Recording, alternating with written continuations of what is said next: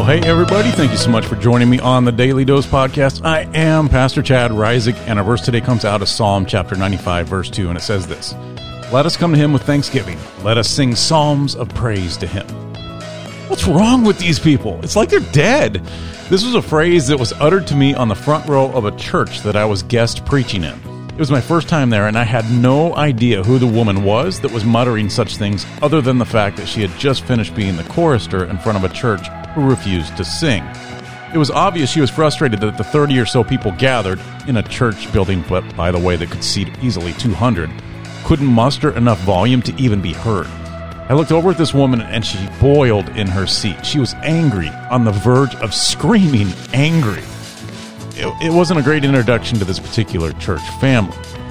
At the conclusion of the service, I was able to speak with a few people and came to the conclusion that most in the church were coming for the social aspect, not really to worship.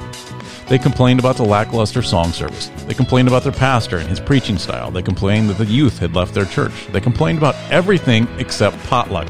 They enjoyed potluck, apparently, so essentially they were thankful for food. In contrast, we have King David telling us that we should come together with thanksgiving.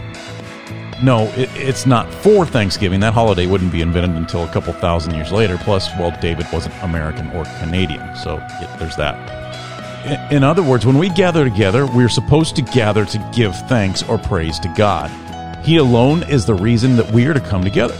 Yeah, the social stuff is nice and important in building community, but if Jesus is not the focal point in everything we do as a church, then we're just a social club and should drop the word Christian from our signs, bulletins, and all of our other materials, really. Now, the second part of King David's guidance in our verse today is to sing psalms of praise to him.